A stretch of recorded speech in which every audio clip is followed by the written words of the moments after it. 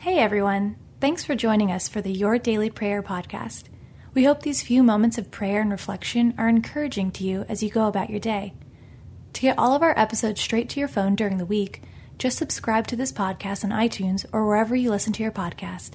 To find more prayers, devotional content, and blog posts, we would love for you to join us at ibelieve.com.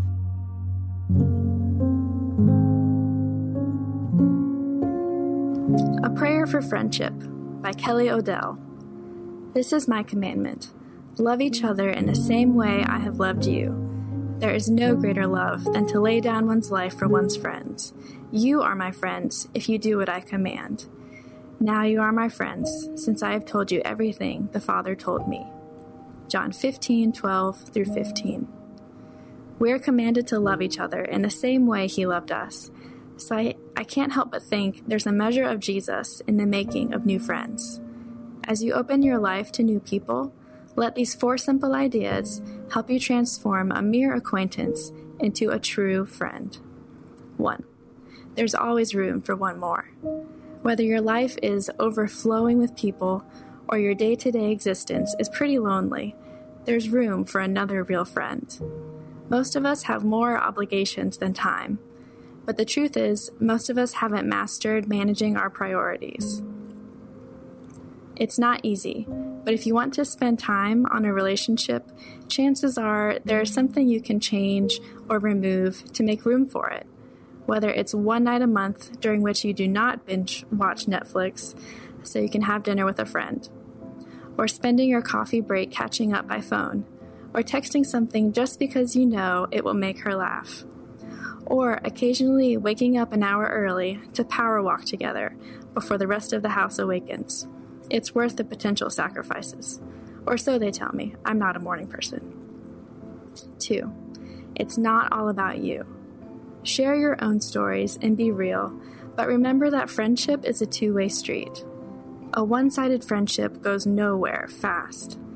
As interesting as your stories might be, they're better if I can share mine too. We all want to be seen and heard and understood, so ask questions. See what you can learn. Gaining new perspectives will enrich your understanding, even if this friendship doesn't last.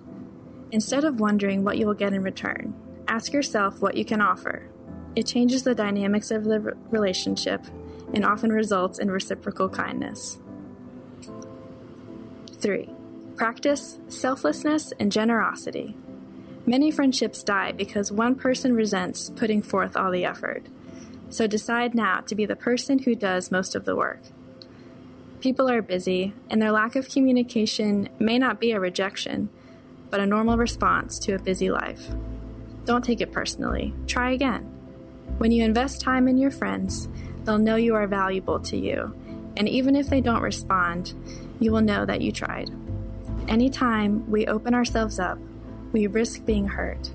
But when our efforts are met with the same kind of generous spirit, the relationship expands exponentially and becomes more than you could have imagined. 4. Above all, before all, and through it all, love one another. It seems obvious and sounds trite, but it's true. Love is the answer to nearly any question. In all things, err on the side of love. By doing so, you'll brighten the life of anyone you're involved with, and as you practice living the way Jesus taught, you'll see more of him in your friends, and they'll see more of him in you. Let's pray. Dear Lord, teach me to love others the way you first loved me. As I build relationships with others, let them see you in the extent of my generosity, the authenticity of my kindness, and the depths of my love. All of those things are only possible through you, the God who abides with me and calls me friend. Amen.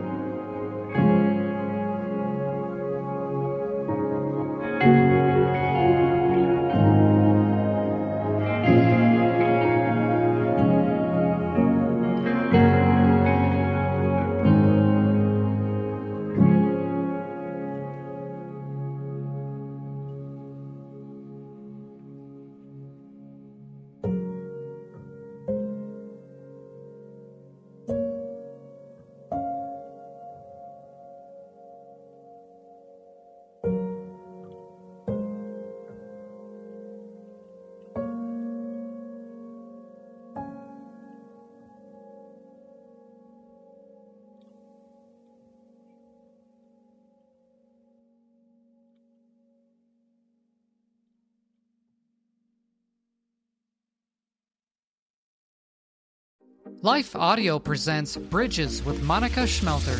That we have an enduring hope that can't be taken away when we are in Christ. And to know that we have that, right? And eternal salvation, because this world can be so busy and so dark that we can forget that. Right? Because sometimes I get caught in the trappings of what's going on in my life this moment. And while I have to recognize that, that's not it.